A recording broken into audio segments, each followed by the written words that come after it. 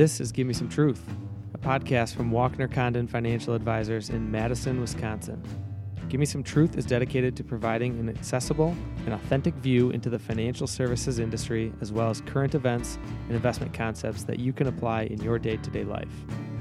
You gotta leave your money behind you.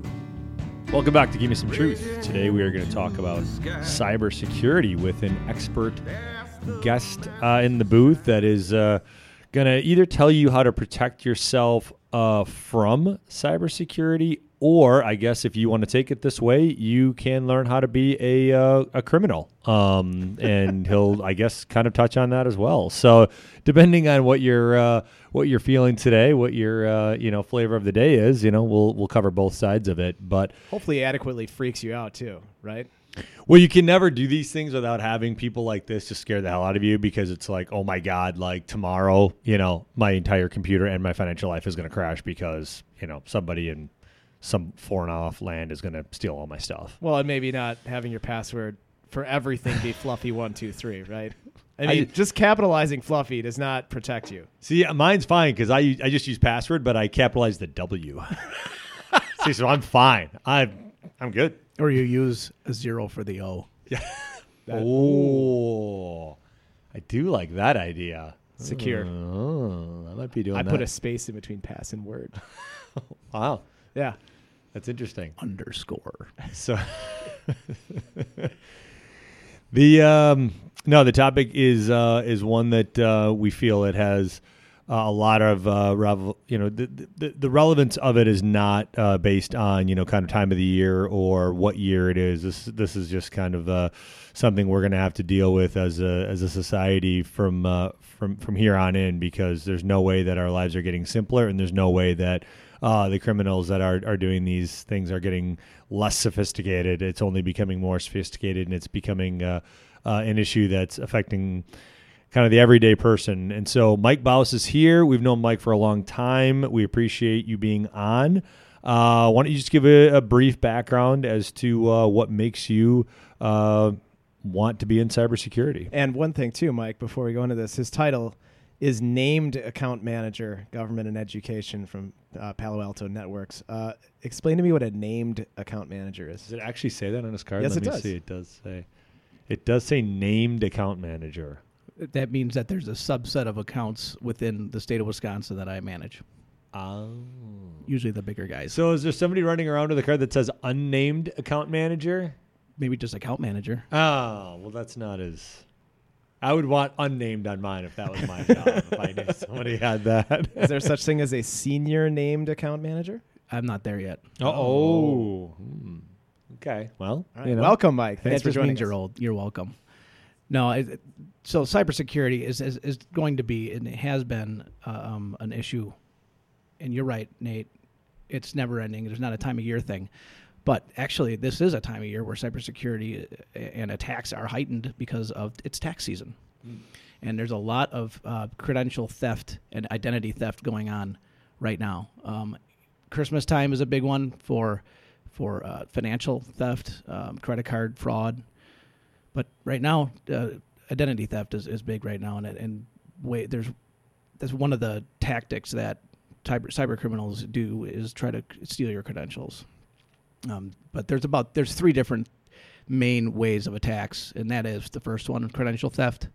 The second is malicious software, and we all know what ransomware is. If you don't know what ransomware is, it's software that encrypts your data on your computer or your servers, and the bad guy, the cyber criminal out there, makes you pay for the decryption key.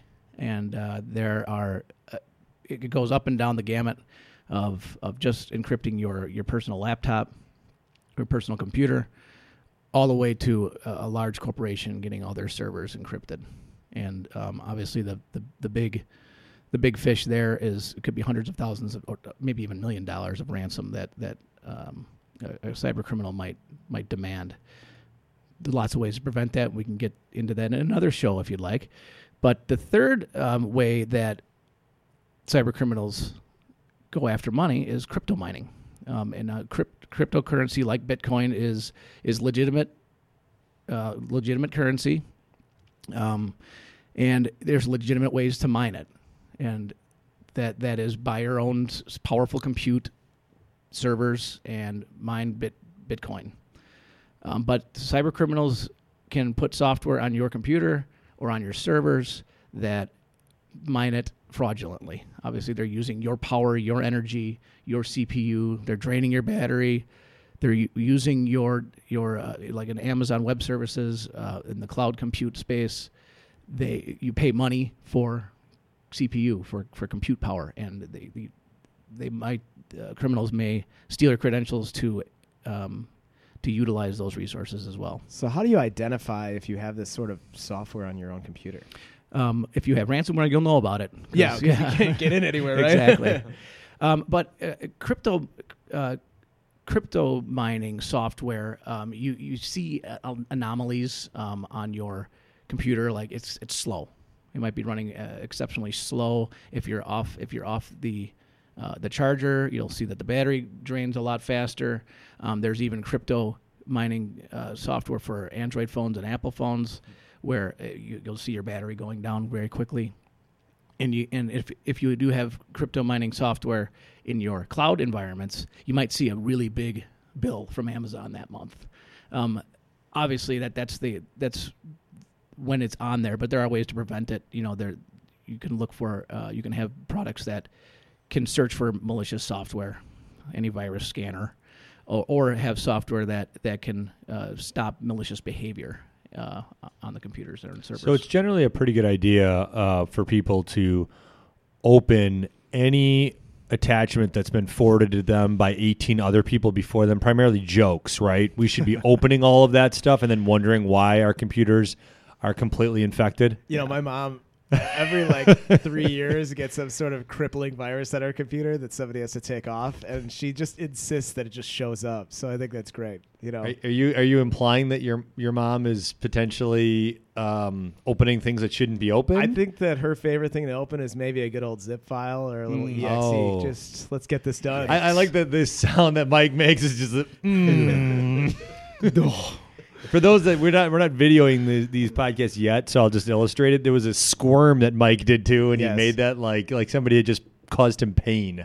Yeah, thank God. Spam filtering has gotten really good. I don't know. I use Gmail and Yahoo Mail, and boy, 99.9% of it of the bad stuff does get caught by the spam filters, but some of it does get through. Don't click on links. Don't open software that you don't know who it's from. Right, that's the bottom line. Don't open any file or don't click on links unless you know the person that sent it to you. Even then, it might be spoofed. Well, I think the good point there is okay, you get it from your friend Bill, right? Mm-hmm. The problem is if Bill got it forwarded to him from 18 people before him, even though it's from Bill, that virus is potentially sourced 18 people ago, is it not? Yeah, for sure. I mean, and it could be something that was automatically forwarded because his email is compromised, right? And it is actually from him, but he didn't send it. Does that make sense? Yeah. Because his credentials may have been stolen. Well, we're seeing more people get Facebook accounts compromised, Mm-hmm. or their own email accounts. You'll get some weird emails.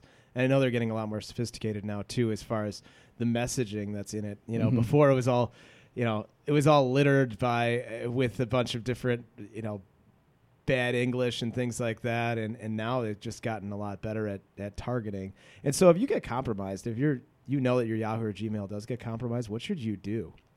Change your password. That's pretty much it? Yeah. Okay.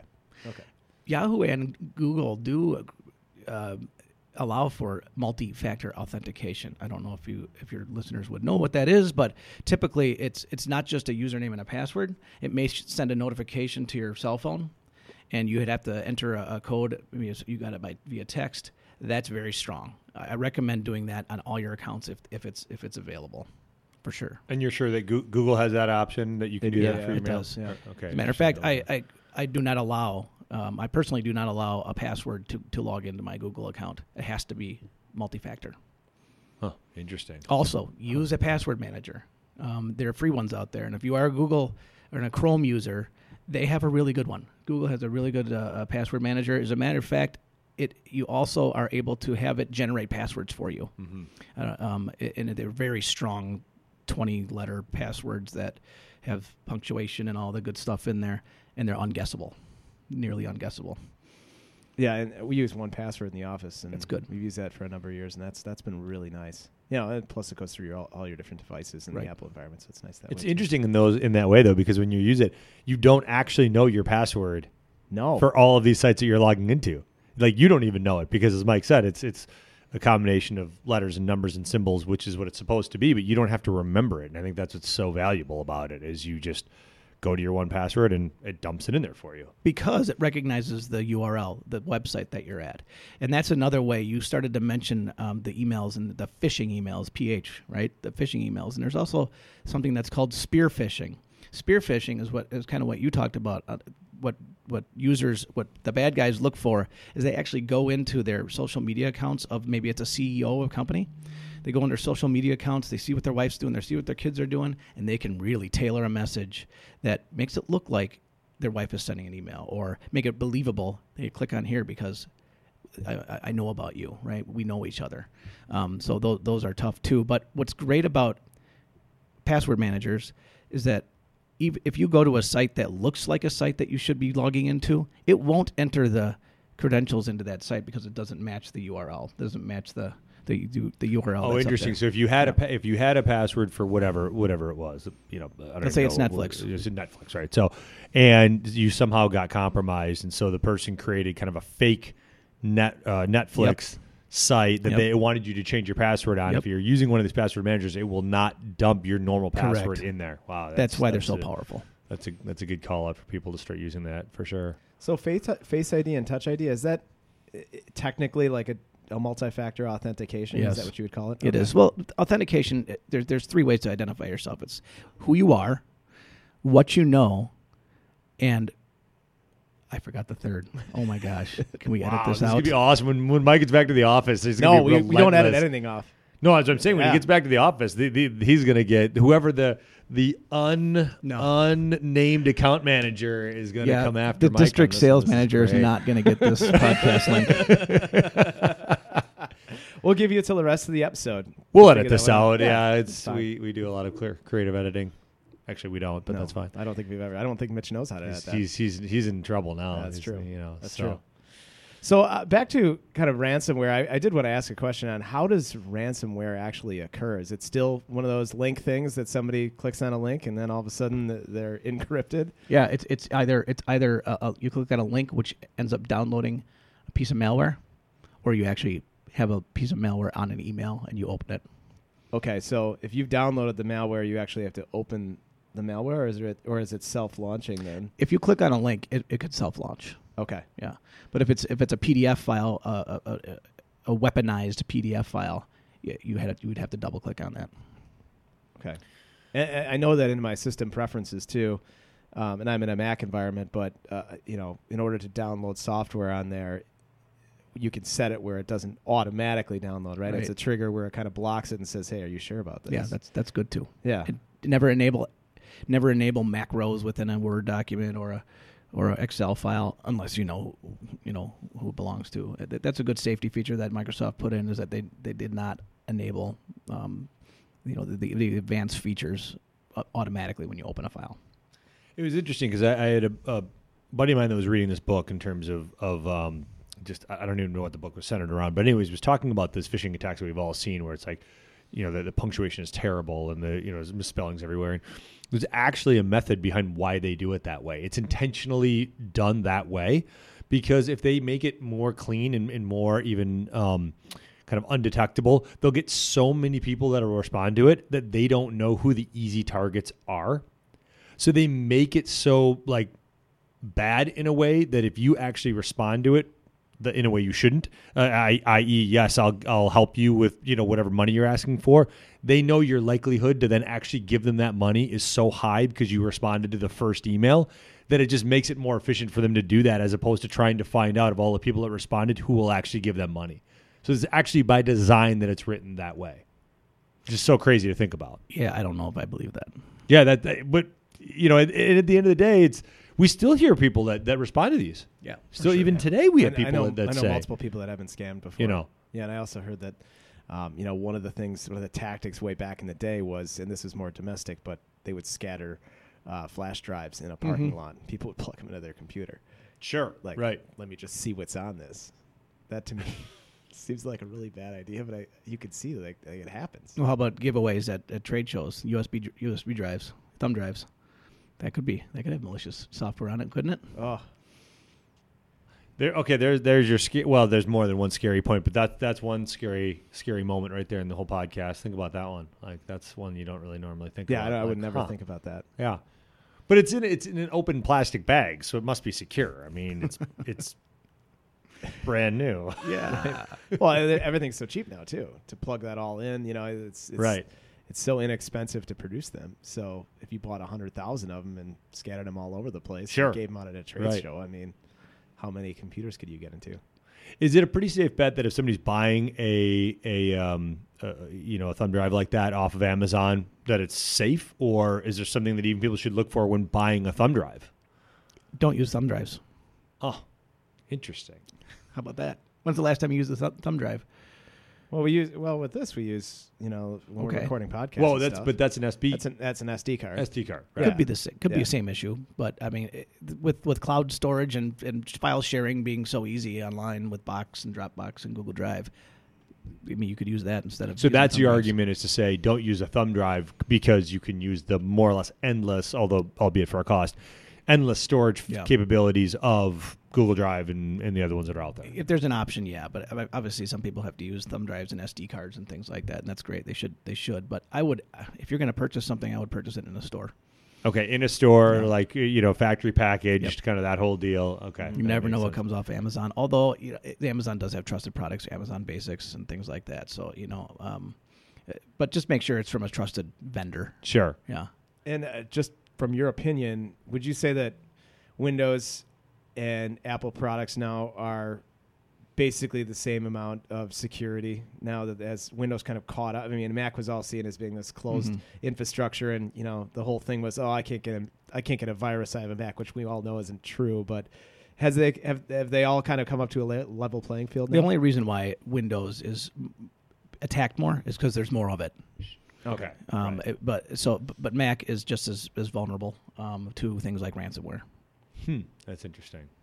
You kind of get this like Mac ego that people have of like, I'm bulletproof because I use a Mac, and it's just because there's significantly more Windows products. Go ahead and click on that link with your Mac. It's okay then, right? No, it's not okay. It comes down to the user. A lot of times it does. Well, as a network security guy, you got to think about that. You're right. just like, it's the user. We're going to bring your mom in here at one point on a future security podcast to say like, okay. She likes to listen to these, so I feel bad because sometimes I kind of make fun of it. But I think that a lot of people, her age, do the same thing. It's about trust. Yeah, it is, right? And trust is a vulnerability that the attackers exploit. Think about that one. They know that people are trustworthy, so they go after their heartstrings and they exploit that trust. Yeah, I think it's funny because so many of these things, just in terms of keeping yourself just safe throughout the general day, is just being aware. And if something doesn't feel right, it's probably not right. And I think that's probably a good rule of thumb there is if you get a phone call or an email or some strange thing from somebody, probably should take it a second or two to check it out before just following down the path. Yeah, exactly. So, Mike, is there an example that you have of kind of an extreme example of cybersecurity gone wrong? Yeah. That you can give, that you don't have to name names. It'll be in generalities. Yeah. I can provide some generalities. There is a school district that is my customer, and they had a teacher bring home a laptop, looking at their Gmail, and got the Emotet virus. And the Emotet virus is a piece of ransomware, but it also spreads quickly once it's back on the network. So that teacher brought the laptop home, was off the network where it was protected, downloaded some malware, went back the next day to school, and the virus spread quickly. Oh, man. We were able to help them mitigate the damage. They had some backups that they could go back and restore some of the computers, but they lost probably a week's worth of data. Needless to say, they have expanded their environment and their of Palo Alto Networks within their environment, and they're protected today. So how do you protect somebody when they're at home then? Is it more that they're using like a virtual desktop environment? That's one way. Okay. That's one way, but also that if it's a corporate situation, you'd have your users connect to the corporate virtual private network, VPN, or have antivirus or endpoint protection that can protect them wherever they are. Okay, let's briefly move into. I'm a business person and I like to work at a coffee shop. Walk me through the perils of what that looks like by way of either a public network, or I've even heard of people the criminal will come in and represent themselves as just a business person working in a coffee shop, where on their computer they have not screen scraping technology necessarily, but they have software designed to kind of infiltrate the people that are there. So how do people protect themselves in that scenario? You'd need to get a VPN, a virtual private network. You can get they're publicly available ones for a couple $1 a month that direct your data. It's a virtual private network. It's a tunnel to the internet, but it's a secure tunnel to the internet. You're also protecting yourself from any ISP. Like if you have Charter or whatever, and you don't want them to see what you're doing, you can have a virtual private network. Of course, the VPN provider could see what you're doing online, but that's the person you trust because you're paying them $5 a month or whatever the amount is. So that's the only way. That's really the only way to protect yourself on public wireless is employ some sort of VPN. And I've noticed that the VPNs now don't slow down your computer No. as much as the previous ones did. I mean, I'm not noticing a whole lot of speed difference at all when I use a VPN. No, I mean it also depends on how much inspection you're actually doing on the VPN. But typically, if you're just using a publicly available VPN, there's no inspection being done. It's just directing you through an encrypted tunnel. It is frustrating in some ways on VPNs though, because there's some sites that you can't get to that site if you are using a VPN, which I've noticed, which is an interesting. It's probably a good thing. Yeah, I guess, right? Yeah, I mean, I've tried to go to some banking sites, and you can't get to the site if you're going through a VPN. Okay, which is an interesting. Like I've not. There's a recent kind of problem that I ran into. The VPNs typically can be configured so that they'll allow that, unless it's something on the bank's side. But yeah, I haven't heard of that one too much. It's a good thing when they're blocking malicious sites, though. Right, if you have a VPN that's blocking actual known malware sites, known phishing sites, known command and control sites, that's a good thing. Well, thanks for taking the time today, Mike, to go through how we can kind of protect ourselves and some of the pitfalls of all of this cybersecurity, because it's extremely important. And we're seeing, every once in a while we hear about a terrible client story, and if you end up in a ransomware situation or anything, and you had the opportunity to protect yourself, you save yourself a lot of money if you just employ some of these tactics. So thanks for joining us today, and thanks everyone for listening to another episode of Give Me Some Truth. You gotta leave your money behind you. Raise your hand to the sky. Ask the masses for silence. Look 'em all dead in the eye.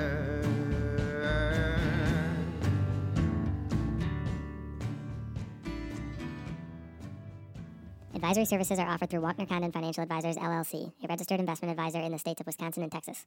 Clint Walkner, Nate Condon, Jonathan Jordan, and Mitch DeWitt are investment advisor representatives of Walkner Condon.